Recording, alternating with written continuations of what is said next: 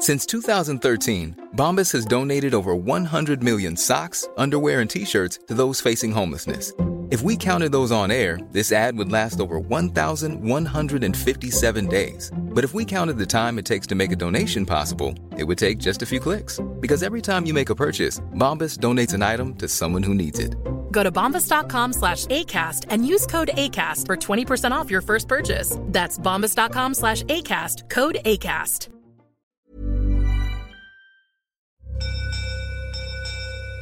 This is a podcast from the South China Morning Post.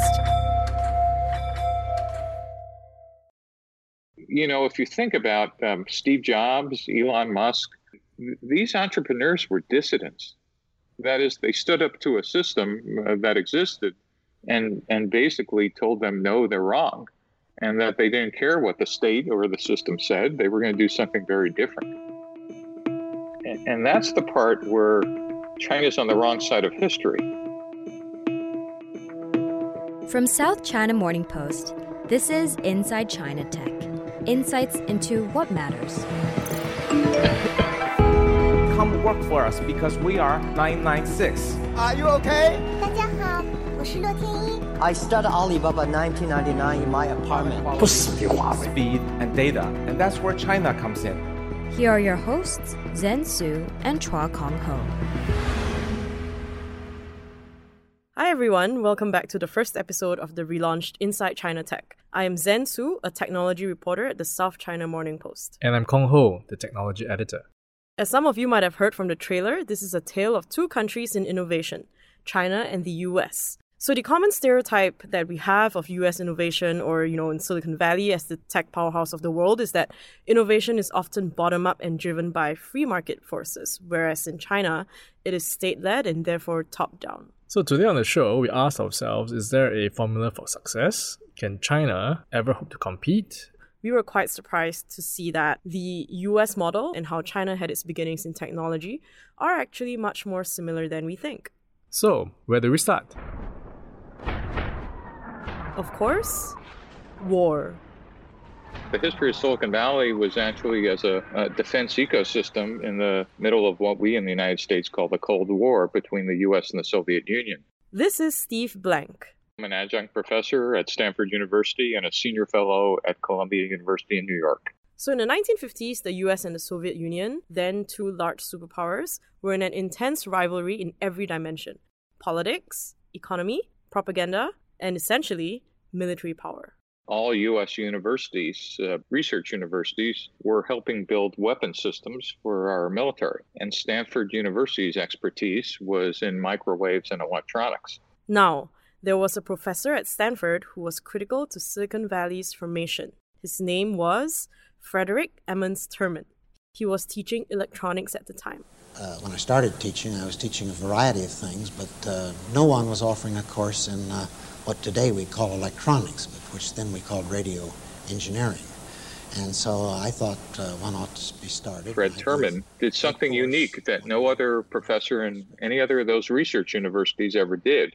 And that is he pointed his students and professors outward and said, take your inventions and go start companies, because that will actually help the country more than a few professors.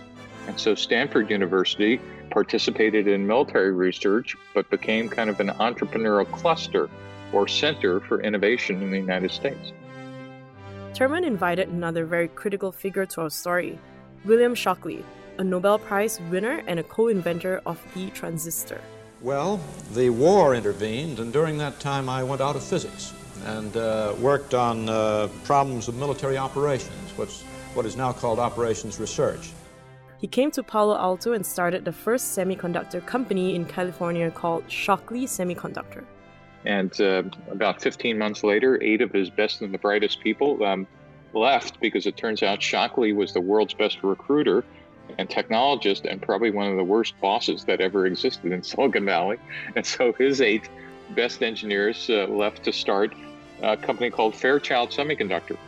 And in fact, you can trace the history of all chip businesses back to these first 2 companies, Shockley and Fairchild. While we couldn't beat the Soviet Union with tanks and artillery and planes that they were building up in Central Europe, We can actually beat them with semiconductor factories and software.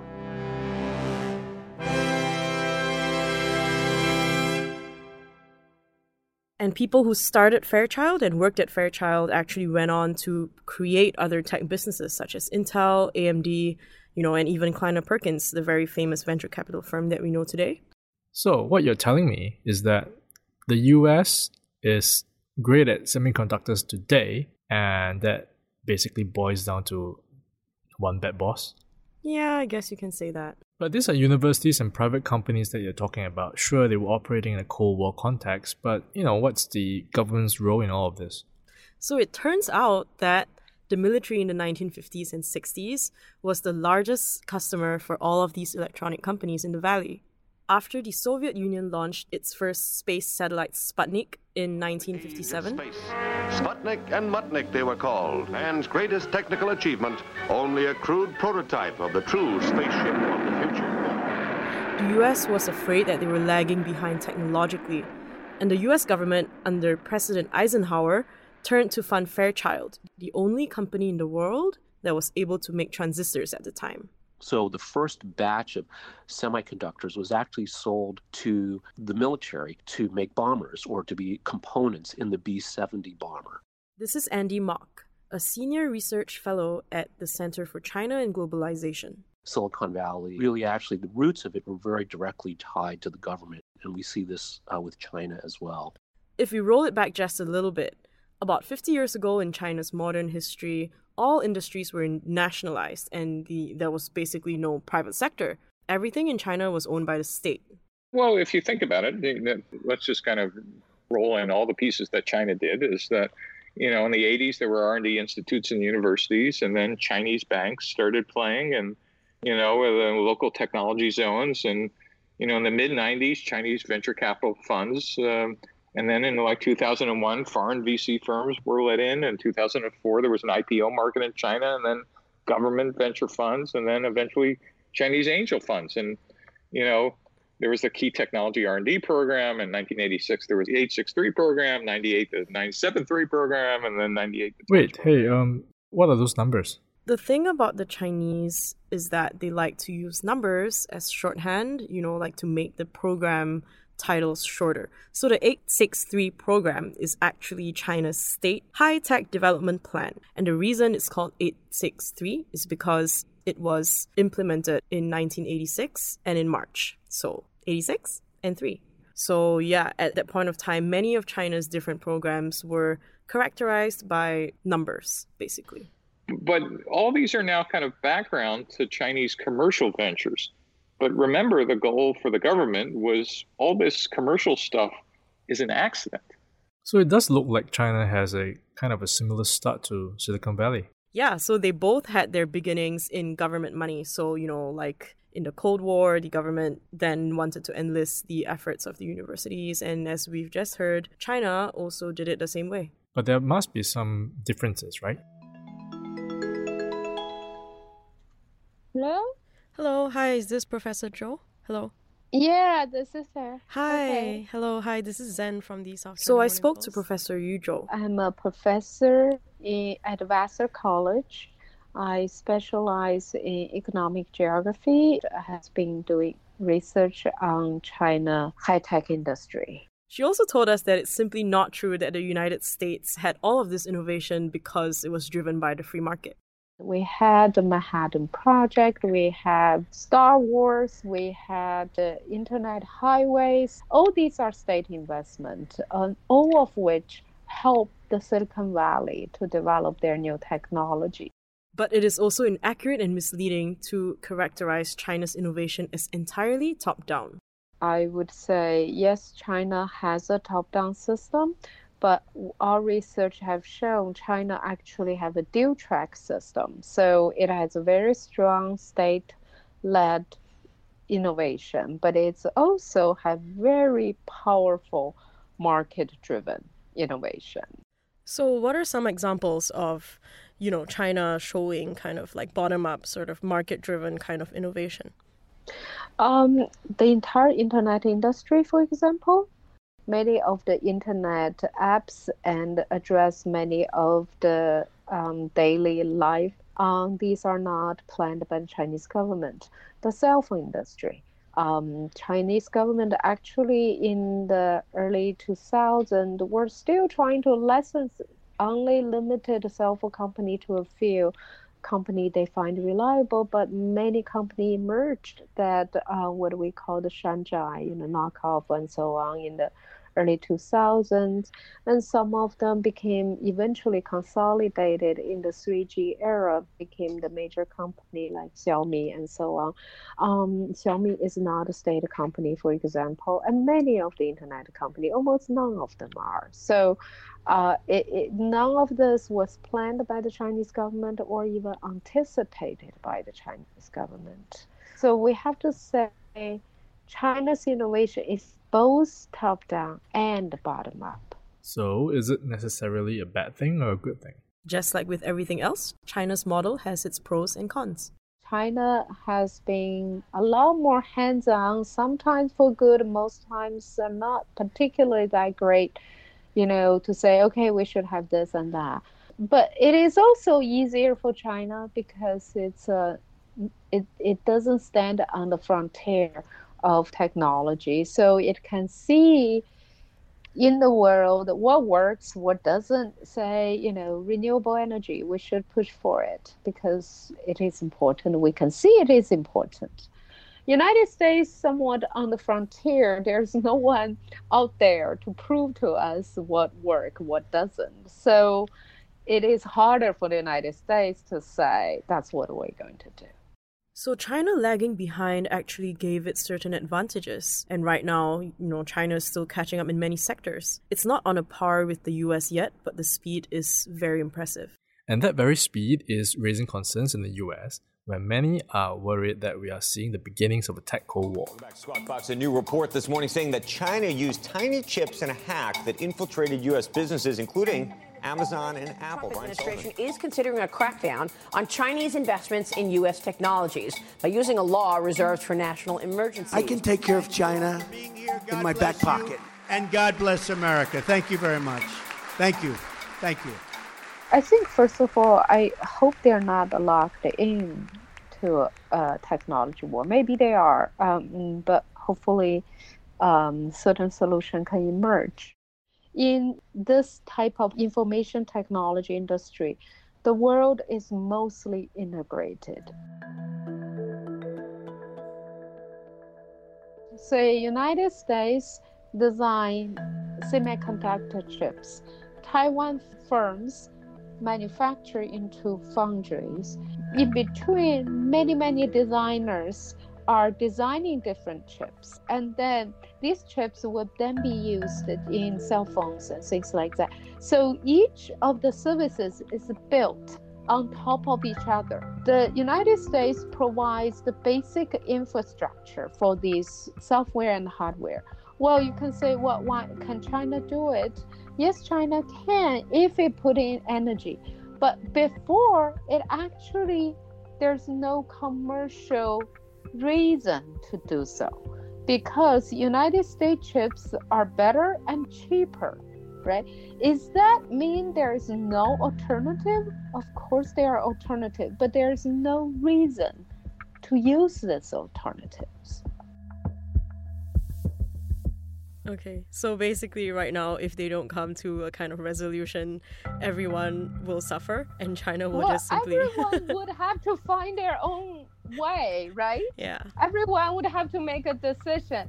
All of these decisions will cost money. But the point is, once you develop a different platform, it is extremely difficult to go back. So once you stop selling chips to China, you can't, in the future, sell chips to China. Okay, so what we found out so far is that the US is not purely bottom-up when it comes to technology innovation, so they had a lot of help from the US government in terms of federal and military funding. We also realized that for China, it is not purely state-led and top-down. Finally, and this is news to nobody, but if there was an actual tech Cold War, it's going to hurt everyone, not just the US and China, but the rest of the world as well.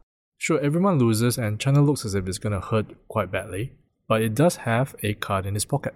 So one of the huge advantages China has, which I'm not sure most Americans understand, is that it's a domestic market. That's Steve Blank again. China probably equals the entire world. The U.S. thinks it has a large domestic market of a couple hundred people, but China has a market 5 to 6 times the size of that. And so one of the things that makes Chinese entrepreneurs kind of independent is not only did the Great Firewall force them to face inward, but the marketplace inward is large enough to build multiple unicorns and billions of dollars in sales without ever having to worry about the outside world. Whereas that's not true in almost any other country, even the United States. As the English saying goes, necessity is the mother of invention. So that really got us thinking, if China is so powerful and innovative, where's the limit? Why hasn't China been able to produce another true tech visionary like Steve Jobs? The bounding box is not, at least in my belief, not going to be whether the trade war crimps China's ability to kind of acquire. It's whether the culture of a state command and control system will allow innovation to flourish in that kind of environment. And that's the part where China's on the wrong side of history. If you think about Steve Jobs, Elon Musk, the Facebook people, Google guys, everything we think of as innovation in the United States, these entrepreneurs were dissidents. That is, they stood up to a system that existed and basically told them, no, they're wrong. And that they didn't care what the state or the system said. They were going to do something very different. And please don't take it as I don't think the Chinese could innovate. Of course they can. They've done a great job. It's just that how much can you innovate inside of a well-padded prison?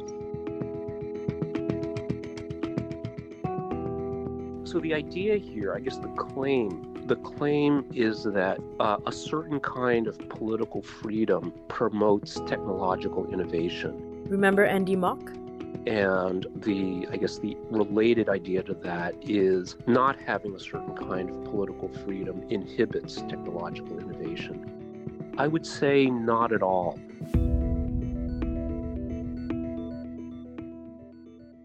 I think one thing is that has made Silicon Valley work, certainly after the foundation of the government being the catalyst for starting it. But what has kept it going was being a magnet for the best and brightest technical talent all around the world. What was another catalyst was winning World War II and being able to, quote unquote, liberate a lot of German technology.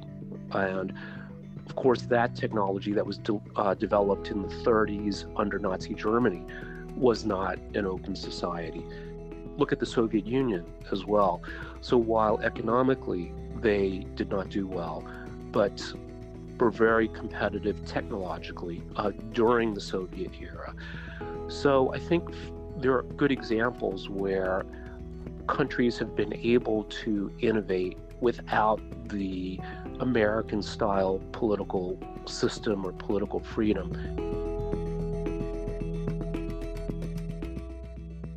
The U.S. in some ways was a country that was born on third base, but thinks it hit a triple.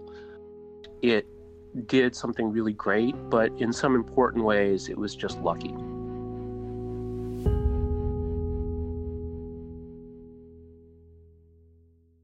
So I'm just curious, it seems like, say, no other country has produced another Bill Gates or another Steve Jobs, and I'm just curious as to why you think that is. And for example, would you say like entrepreneurs in China, say Pony Ma or Ren Zhengfei or Jack Ma, like are they on the same level? Would you compare them to the same level, yes or no? And, and why? I think they are on the same level. The reason the U.S. produced so many names is because the Americans are really good at telling individual stories. When you say story, what do you mean by story? Well, Bill Gates and Steve Jobs are clearly heads of very successful companies, but by personalize them as representing the success of the companies, we also ignored a lot of other important contributors. So the reason I say story is the narrative about how Bill Gates become successful. Oh, he dropped out of Harvard. And then he put his mind together. He developed that software companies. That's a very simple story. And the reality is much more complicated than that. Steve Jobs, same thing. We talk about his taste, his genius, and his design, right? But his idea did not only come from his own head. He was in Silicon Valley. He got idea from many other people. We don't tell that part of the story. I see. Yeah, when we talk about something, we talk about this person. It's easily relatable, but it's simplified. Ren Zhengfei clearly is very important for Huawei. Jack Ma is important for Alibaba. But are they the full story? They're not, right? I just wanted to maybe just challenge some of the points that you just said, in a sense that Apple was based on pre-existing technology, and of course, he tends to be the face of the company, and it wasn't that he started that all by himself. But if we look at say Jack Ma, even Jack Ma himself also is often the face of the company, right? Yeah, he people credit him with I guess in China his fame is also maybe similar to, everyone knows who Jack Ma is, everyone knows who Steve Jobs is. But even for Alibaba, the idea of e-commerce is also exactly. So I'm just right. No. I'm saying all of these stories, when it's centered on the individual, it became simplified. So it ignores a lot of other contributors. So this is why I do not think innovation is basically driven by individualism. To some degree, it is important to have individualism, but it is not the primary driver. Every country, even in China, there is a certain degree of individualism. United States has more, but is that the most critical driver for innovation? I'm not sure it is.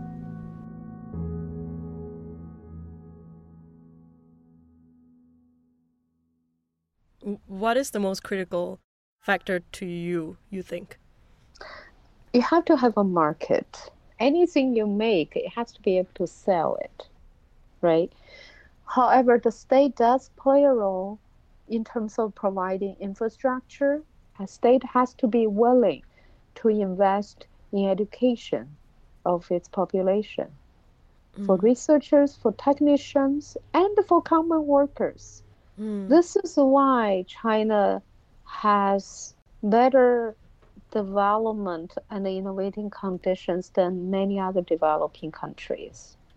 Because China has the income growth provide the market, the state investment in education provides workers, generally educated workers, technicians, researchers, and returnees from abroad, right? Returnees will only return when their knowledge can be useful and when they can get reward by investing startup companies and their knowledge can work.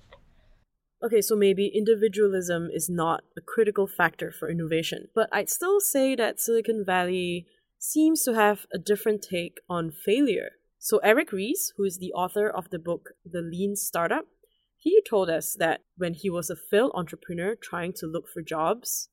And in a lot of places around the country, when I was applying for jobs, people saw that as a negative.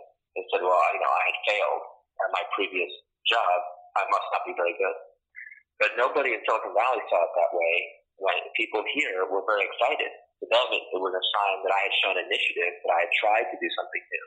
And the fact that I had failed was not very surprising because most startups fail. So I remember one startup that I was interviewing with, they were thrilled. They said, this is great. Somebody else paid for your education in failure. We don't have to pay for it. Basically, they viewed failure as experience. Exactly. So Zen, after talking to all of these people, what are some of the biggest takeaways for you? So when I first started researching this story, for this podcast, I was fully expecting people to give me, really stereotypical answers like that the West was really driven by free market forces and the fact that individualism is a really important part of their culture. Because that was my impression of Silicon Valley, right? Like I thought that it was just a bunch of really innovative people who all congregated in one place and managed to create all of these amazing tech companies. So it was really surprising to see that a lot of it actually originated from government funding and that the state has actually an important part to play in terms of building infrastructure and laying the groundwork for companies to innovate and build upon. So similarly, in China, I started out with the impression that China was very much a top-down sort of innovation system because, the government plans for all these things. They have state subsidies, they have grants, they have 5-year plans, they have stuff like Made in China 2025. So yeah, it was definitely refreshing to hear that the government also only has a limited part to play. That at the end of the day, it really depends on the product that you're creating, whether or not there's a market for it, whether or not people want it. Because no matter what you do, even if the government, like Professor Zhou said, even if the government tried to force something to happen, but if nobody wants it, there's no way you can get that off the ground. Well said. I'm so amazing. That's great. I really learned something today. And that's what we really want to do with the podcast, to go beyond just the stereotypes, to dig deeper and to bring you insights into the most important trends in China technology. We have more great content coming your way. We have the China Internet Report, which is a very comprehensive look into the China tech landscape, coming up on the 10th of July, where we will unpack a lot of the latest trends, the hottest companies, and everything that you need to know about China tech. So earlier we mentioned Alibaba and Jack Ma, so as a disclaimer, Alibaba is the parent company of the South China Morning Post. This episode was produced and edited by Yang Yang. We'd like to thank Steve Blank, Eric Rees, Andy Mock, and Yu Zhou, as well as our intern King Wu. If you like this first episode of our revamped Inside China Tech podcast, tell us on Twitter. We can be found with the handles @Zensoo, that's @ZENSOO, and @Chua Kong Ho, that's CHUAKONGHO. We also have a Facebook group called Inside China Tech. Just search ICT on Facebook and we will pull you in. You have to search Inside China Tech, not ICT. We are a fortnightly podcast. New episodes drop every 2 weeks, where we hope to bring you insights into what matters in China's tech development. Anyways, good to be back. Very happy to be hosting this podcast again after our long hiatus. And we'll see you in 2 weeks. Are we done? No. Are we done? Are we still recording? I gotta run. Bye.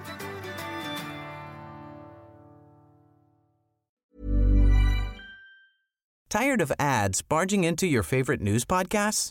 Good news. Ad-free listening is available on Amazon Music for all the music plus top podcasts included with your Prime membership. Stay up to date on everything newsworthy by downloading the Amazon Music app for free or go to amazon.com/news ad free. That's amazon.com/news ad free to catch up on the latest episodes without the ads.